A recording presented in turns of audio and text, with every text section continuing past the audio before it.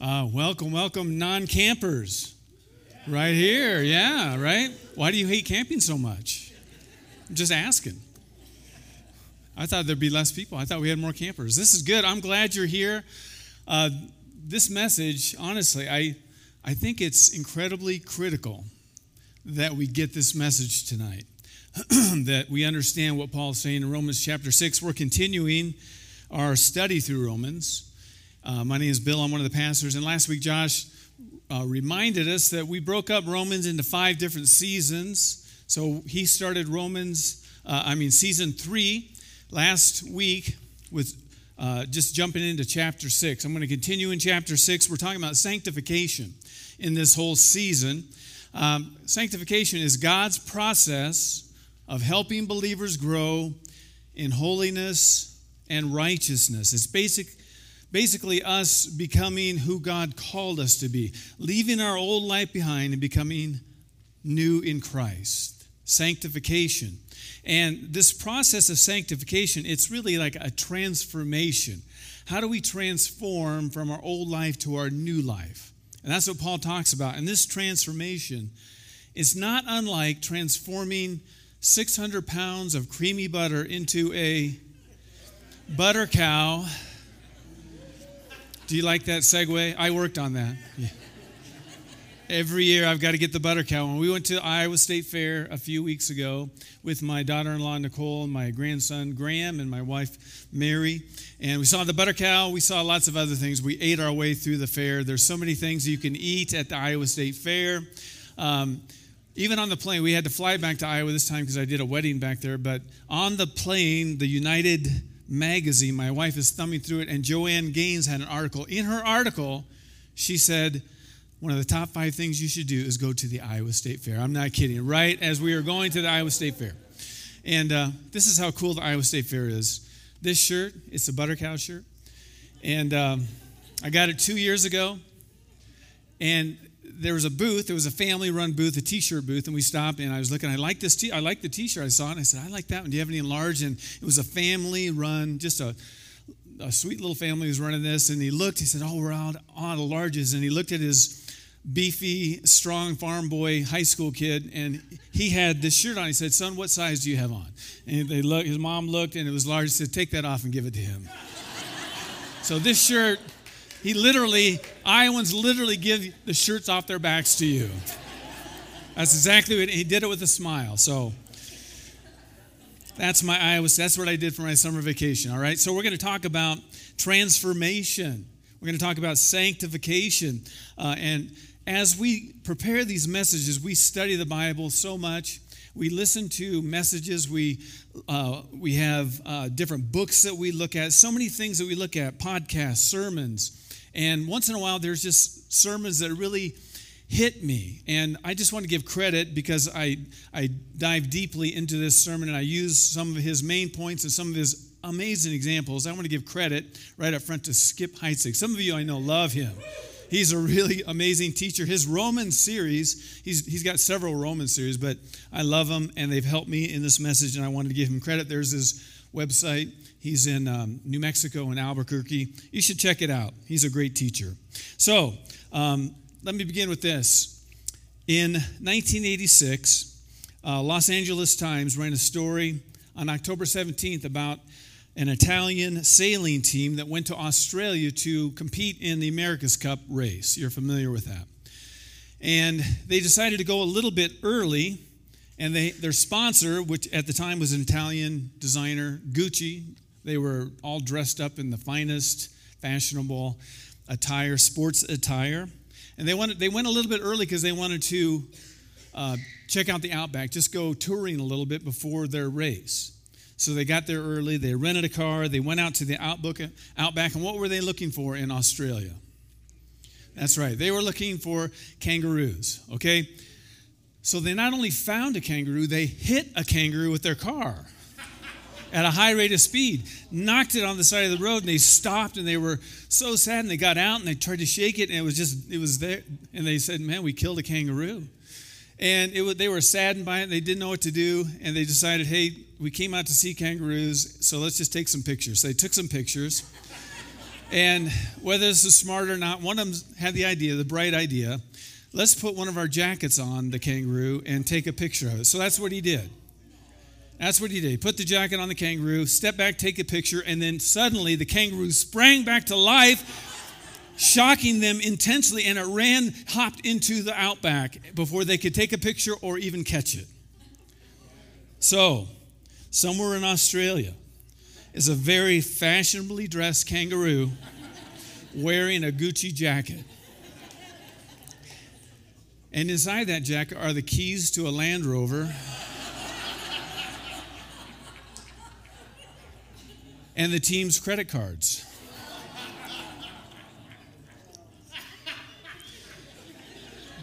You see, I fear we can make the same mistake. We can assume that our old temptations, our sinful desires are dead on the side of the road.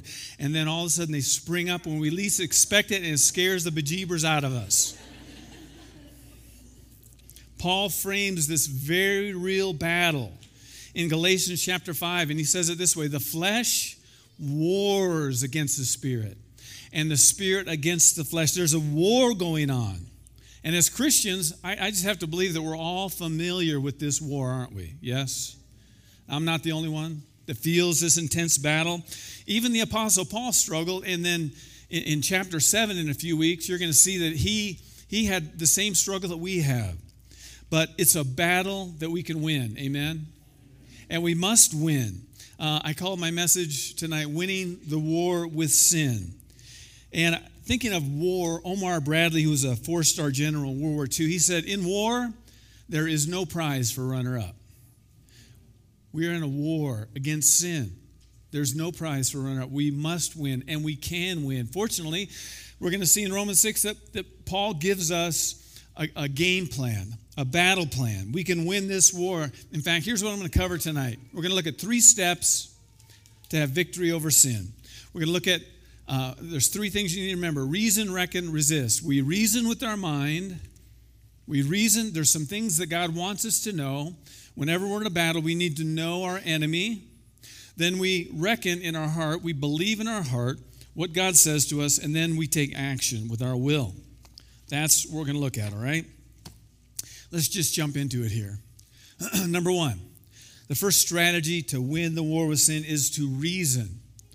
By engaging our minds. So we're going to engage our minds, our hearts, and our will in order to win this battle with sin. We engage our minds, Romans 6, 8 through 10. This is where Josh left off last week. Let's read this. Now, if we died with Christ, we believe that we will also live with him.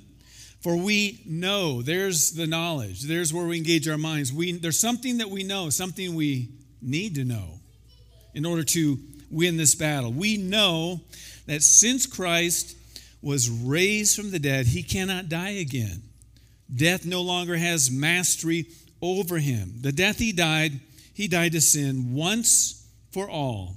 But the life he lives to God. Now, some of these thoughts were shared last week in Josh's section of verses. I just want us to know, I'm going to get very practical here. You and I, if we're going to win this war against sin, we need to grow in the knowledge of the truth that God gives us, especially here in Romans chapter 6. Now, no matter what you do, whatever your occupation is in life, whatever your hobbies are, whether you're a painter, whether you're an accountant, whether you're a chef or a lawyer, you need knowledge, don't you, to be successful in what you do.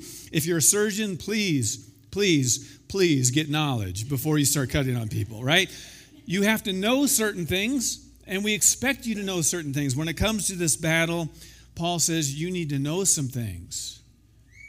There's some things you need to know that will help you in this battle. In fact, we read in Hosea, it says this: my people are destroyed because of lack of knowledge.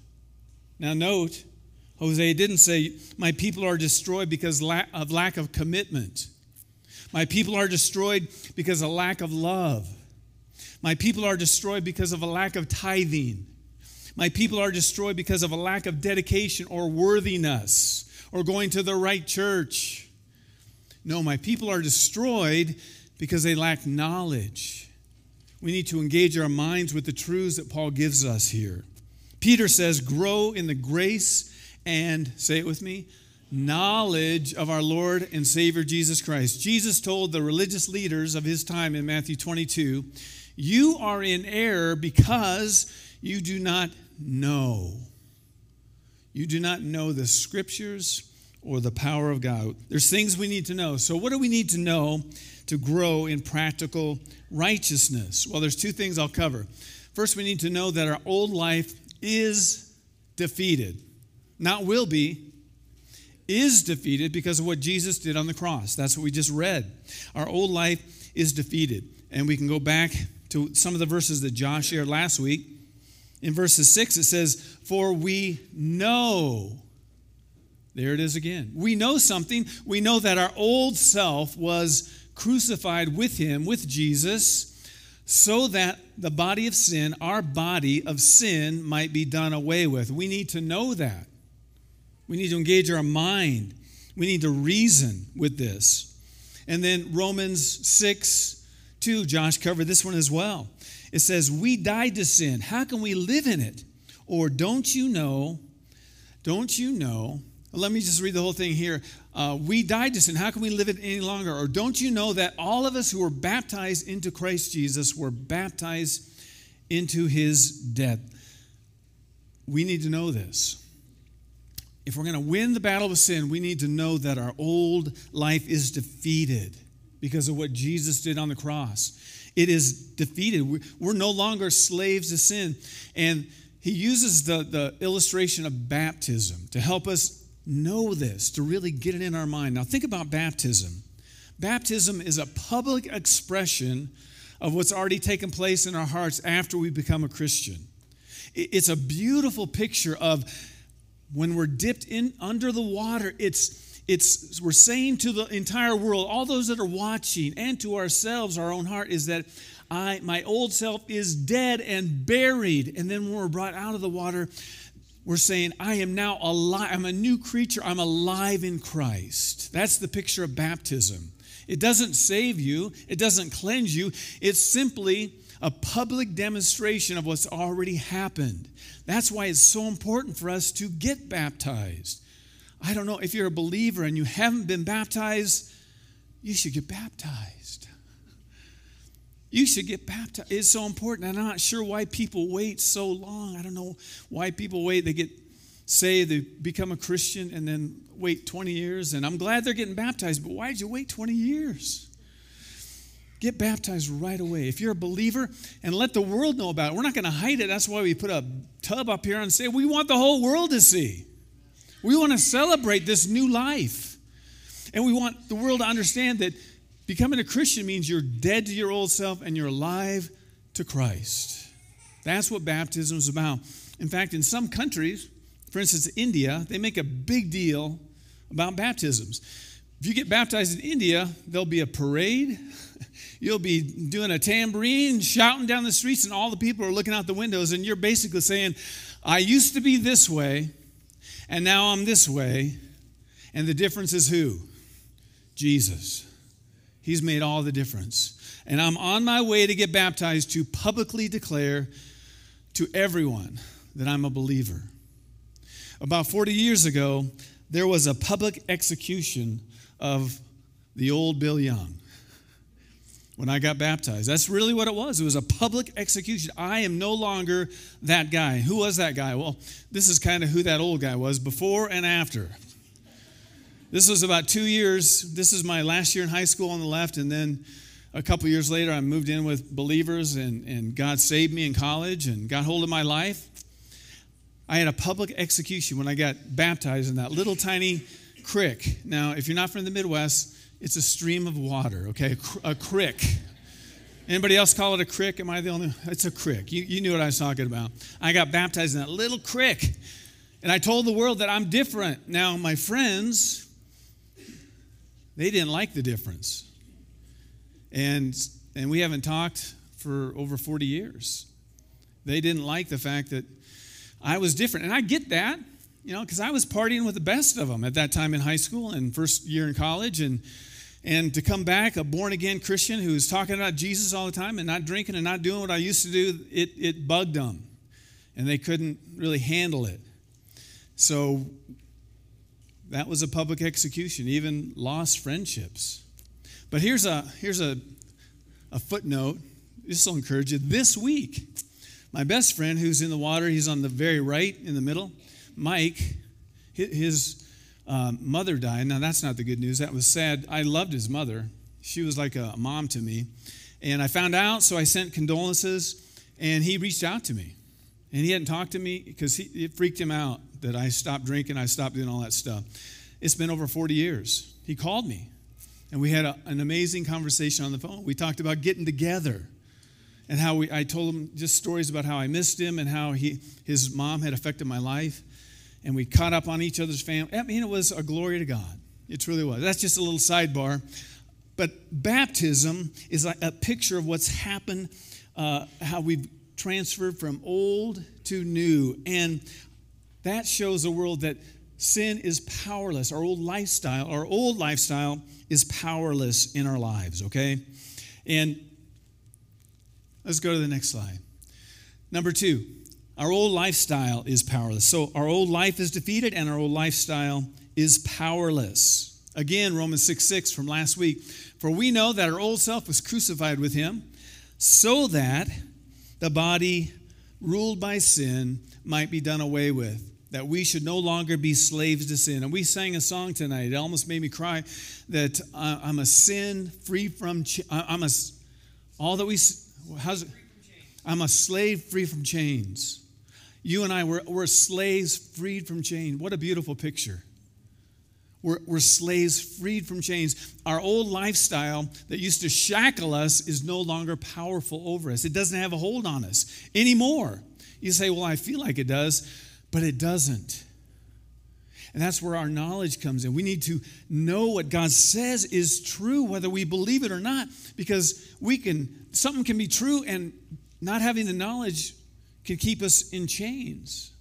I thought about this last week when Josh taught. It was a great message. You should listen to it.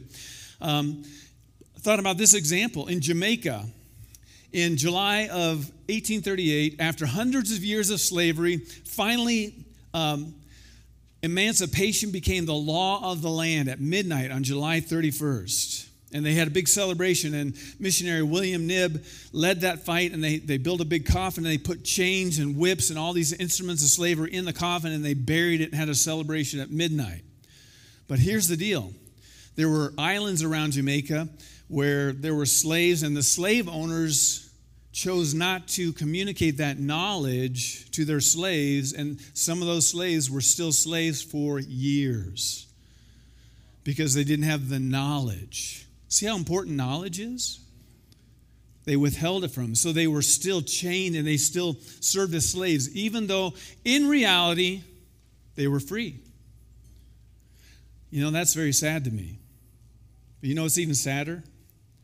I know some Christians who are still living like they're under the law, like they have to work to please God, to get God's favor. And if they don't do enough, then He's not going to love them.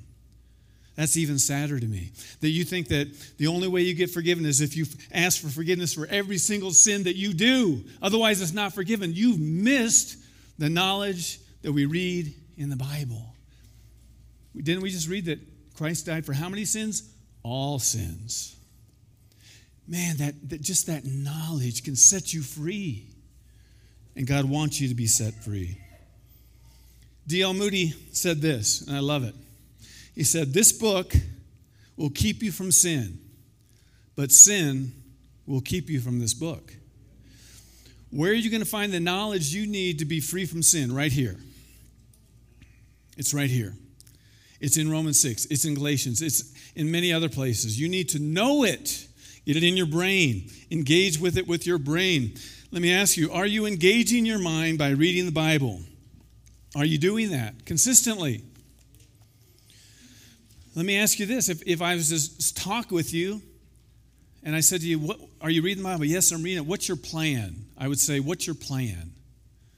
And you think, well, what's your plan? What do you mean? I mean, what are you following? How do you know what to read every day? Do you have a plan? And some people can get by, I get that, just by, just open it up and start reading. I personally need a plan. I think most people do. In fact, if you don't have a plan, oftentimes you're planning to fail. Do you have a plan? I read through the 1-year Bible every year. That's what I've done for decades. It just helps me stay on track to get through the Bible every year. Do you have a plan? Are you engaging? What's your plan? If you need plans, we can help you. I can help you. Talk to me. I'll resource you. There are a lot of cool plans out there, okay?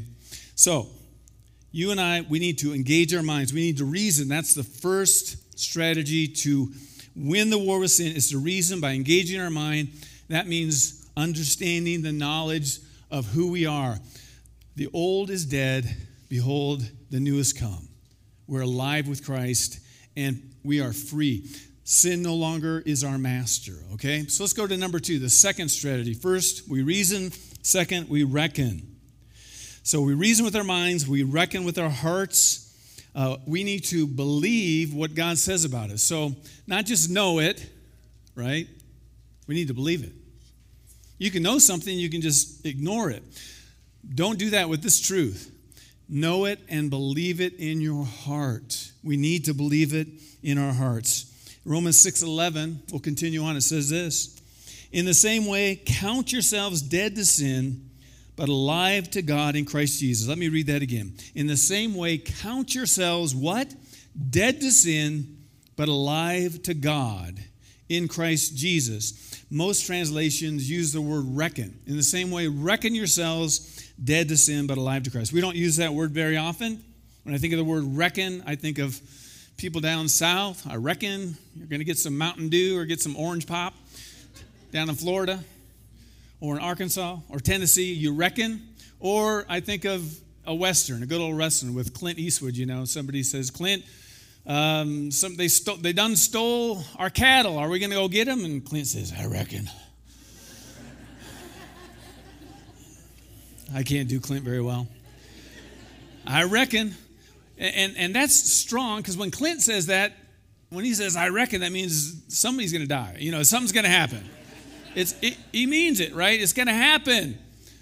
But the Bible, when it says, reckon yourselves dead to sin, it's even stronger than that. The Greek word is where we get the word logic from. The word reckon means to count, consider, calculate, or estimate. It's a conviction. It's a firm conviction. Count yourself. Reckon yourself what? Dead to your sin and alive to God in Christ. It's a slam dunk. It's a for sure thing. You need to believe it in your heart that is absolutely true. Not just head knowledge, but you're actually believing it. You need to go from theology to believeology. You need to move from your head to your heart. How do we do that? Let me illustrate. Let's just say that you had a bunch of debt. I'm sure you don't, but let's just pretend you had a bunch of debt and you're in trouble financially, and you have a long-lost uncle who is very filthy rich, has more money than he knows what to do with. You don't really know him, but he knows you, and he finds out you're hurting for money and in a bad state, so he mails you a credit card with a note saying, I love you, this credit card, just please use it. There's no limit on it, just, hope it helps you, okay? So a couple things can happen. So he sends that credit card to you. Now, it could be very effective. You used it, but let's just say there's other ways where it might not be effective for you. It might not help you at all. One of those ways would be if it never gets to you. Say it gets lost in the mail, kind of like the knowledge in Jamaica of the slaves. The knowledge never got to them, so it didn't help them in any way. It didn't help their situation. It could also be that somebody stole it. That happens. I've got a friend from high school that's in prison because he worked as a mailman. He stole money and he got caught. He's in prison. Somebody could steal that credit card, and it doesn't do you any good. Another way it could do you no good is if you get it and you just put it on the shelf and go, I'm sure that's not real. I'm sure that really wouldn't help. I don't even know him. I have to do it myself. That's too good to be true. And see, that's where some of us are when it comes to understanding that we're dead to sin and we're alive to Christ right now. We need to believe it. So, in this illustration, how do I know you believe that credit card will help you? How do I know that? What would you have to do to prove to me you believe it? You use it. You act on it. That's what true believing is, not just some head thing. Now we're in the heart. We're going to act on this. You're going to take it and you're going to spend it. And you're going to get rid of your debt. And you're going to find out it really works. Believing that we're dead to sin and alive to Christ, if we really believe it and understand it, take that knowledge and make it useful, it will change our lives. That's why this is a critical message, that we understand this, because life is not found in sin. Life is found over here with God. And we need life. And we can have it if we have the knowledge and we also believe it in our hearts. Here's the second thing. We need to reckon ourselves dead to sin first, but then it goes on to say we need to reckon ourselves, recon ourselves alive to Christ, okay? So dead to sin, alive to Christ, we need to believe it. We need to believe that we are sanctified. That the Bible says we are currently, right now, present tense, holy and righteous, and we're children of God. We need to believe that and own it and use it in our lives. When we come across temptations, like, that's not who I am, man. That is not who I am. I don't want that. I want to please. I'm a child of God. I want to please my God. And that will help us. That will help us. And I'm going to give you a quote that I think this could change your life. This one, I wrote it out because it was, to me anyway, it just hit me this week. Listen to this. Sanctification doesn't mean you won't sin, Christian. But it does mean you don't have to. It doesn't mean you won't sin, but it does mean you and we don't have to sin anymore. Sin is not our master anymore. It just isn't. We can choose not to now. Before we couldn't, now we can. Listen, this is what Paul said to the Corinthians. He said this: no temptation has overtaken you except what is common to man. And God is faithful. He will not let you be tempted beyond what you can bear. But when you are tempted, He will also provide a way out so that you can endure it or stand up under it. And I have found that to be true over and over in my life for the last 40 years, is that when I'm tempted and, it seems so alluring, there is a way out. There comes a moment where I know I can walk away from this or turn my eyes or turn my mind off, and I choose to or not. And when I realize who I am in Christ, then the temptation is, I don't even want that. It's so much easier just to turn away when I believe the truths that God tells me. John Stott, an English Anglican cleric, said this: sin is inevitable, but is never necessary. We don't have to sin anymore, Christian. That is good news. You don't have to sin anymore. You don't have to.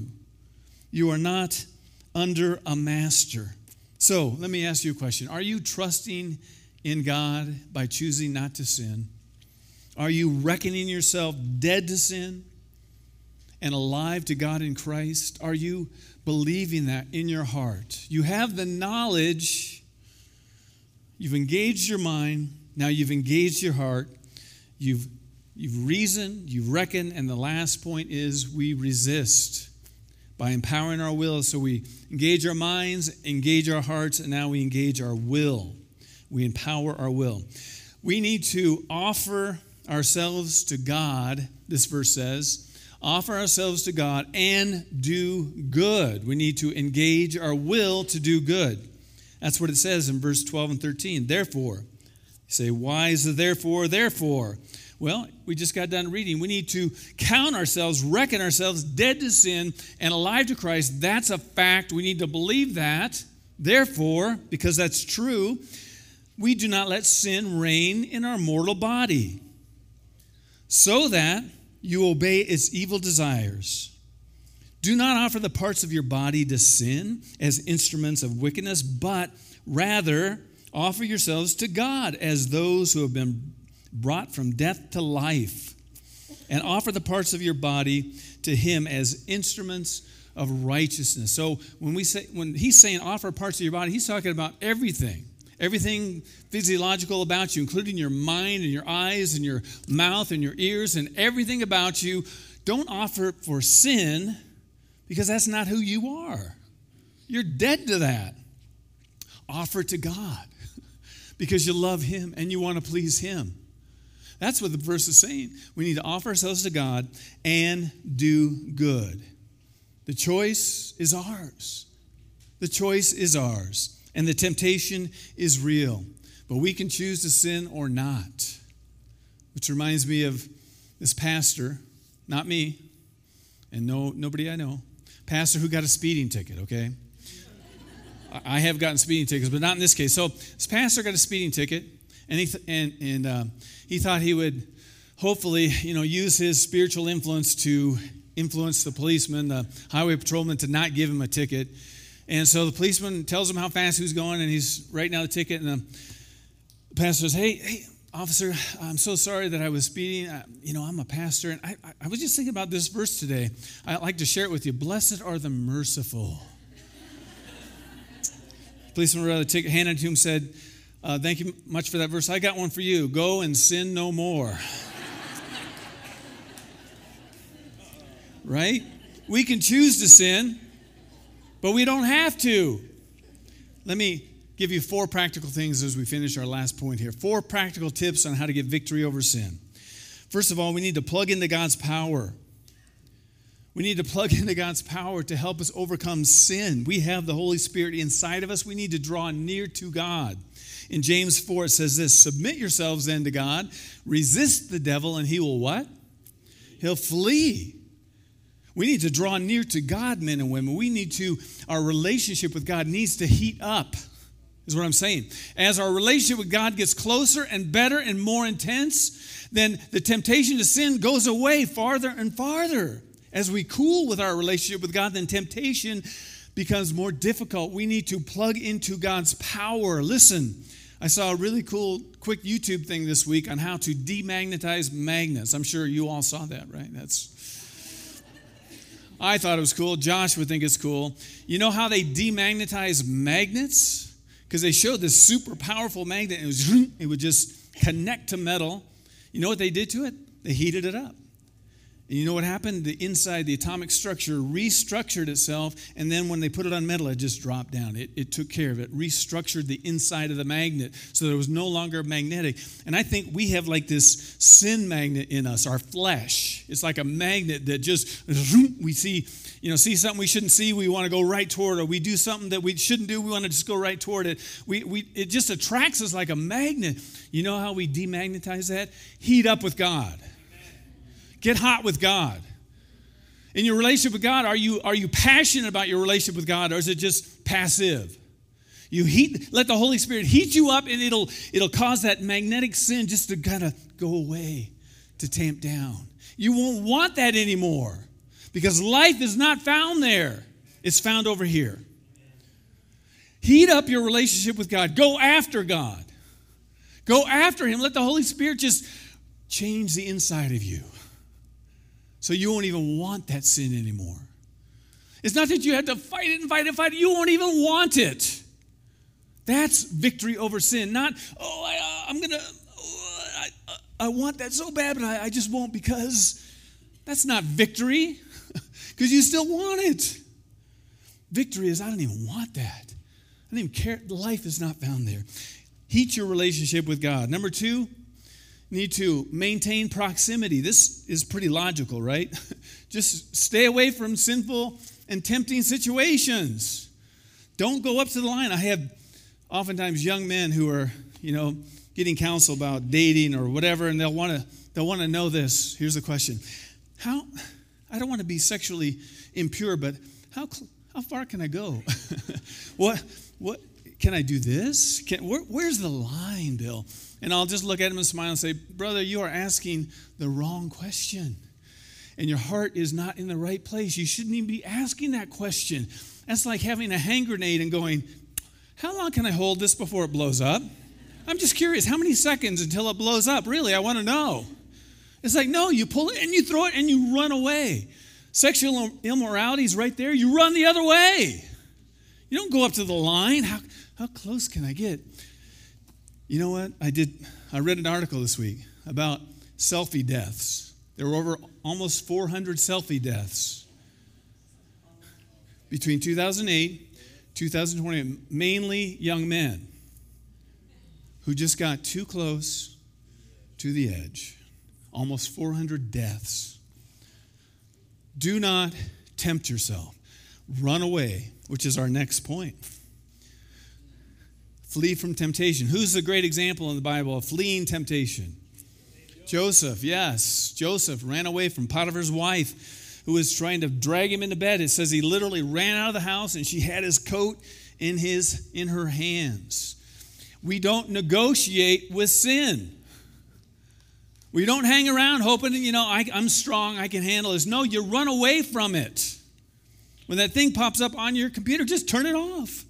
Turn around, walk away. When temptation comes, just run away from it. Don't get close to it and run away.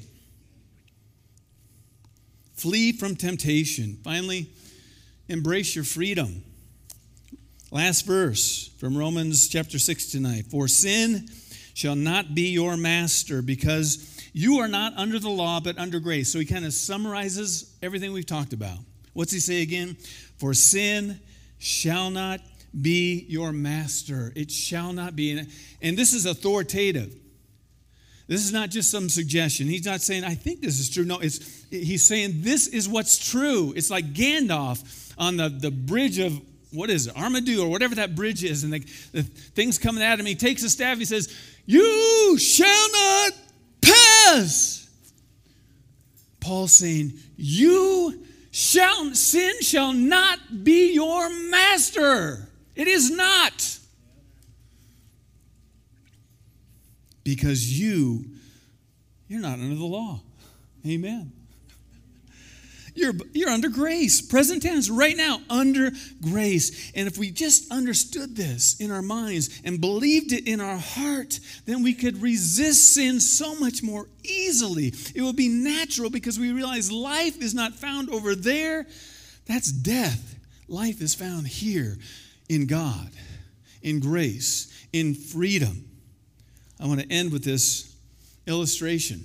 I just want you to imagine for a second that you're in an airport lobby and you're getting ready for your dream vacation. And I don't know about you, when my wife and I, when we fly on vacation, our vacation starts when we get to the airport, okay? Not at our destination, although we're looking forward to the destination, but we'll start partying right there. And we're going to eat well, we're going to just enjoy ourselves. And just imagine you're in the lobby waiting for your dream vacation, wherever that would be, whatever that would be.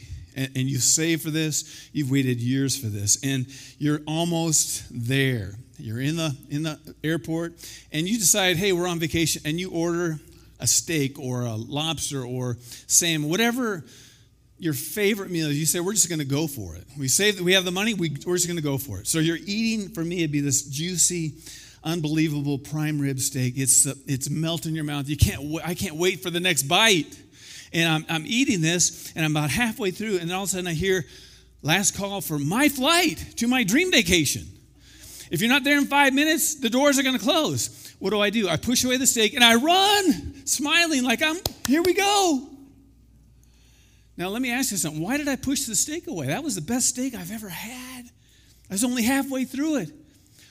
Why did I not even give it a longing glance like... Why didn't I do that? Was it because I didn't want to disappoint my rich uncle who paid for my trip?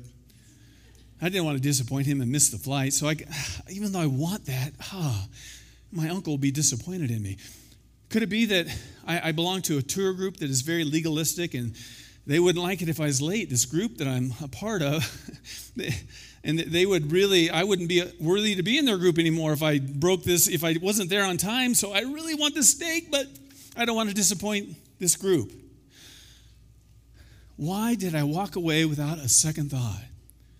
Because I wanted something else more. That is how sin works. The reason we long for it, we think, I need to turn this off, but I shouldn't. One more luscious glance, and then I'll turn it off. No. This is not where life is found. I have something better. Without a second thought, you will give it up. That's how it works when we understand with our mind, we believe in our heart, and we act with our will. The truths that God gives us. Listen, non-Christians don't have that option. This stake is where life is found. This airport lobby is where life is found. The gift shop and the candy machine. And that's where their life is. And they might play video games about flying, but there's no real flights for them. You and I, we have our dream flight ahead of us. And when we know that, this has no allure whatsoever. We'll just walk away with a smile because we know we have something better. Amen? Do you believe that life is found in Jesus and not your sin? I hope you do. I hope you do. That's my prayer tonight.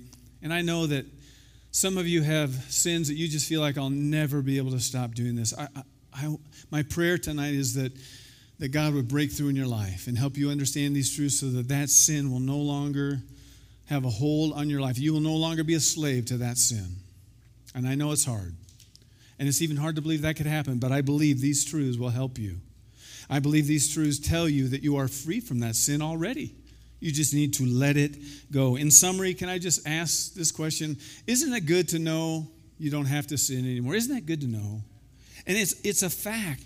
We are alive to Christ. We are dead to sin. We have victory over sin right now, even when it rears up and scares us. With a Gucci jacket on, sin pops its ugly head, and we're surprised by it. Listen, you can still walk away because of what Jesus did. We reason, we reckon, and we resist. Amen? Let's pray. Lord, thank you for these practical steps that we find in the Scriptures. Oh, God, I really believe they'll help us win this war with sin. And we all know, I know, everyone here knows that battle. We know the pull of the flesh. We know the strength that the world has in the devil. And we know that Satan is very strategic. Like Paul said, we're not ignorant of his schemes.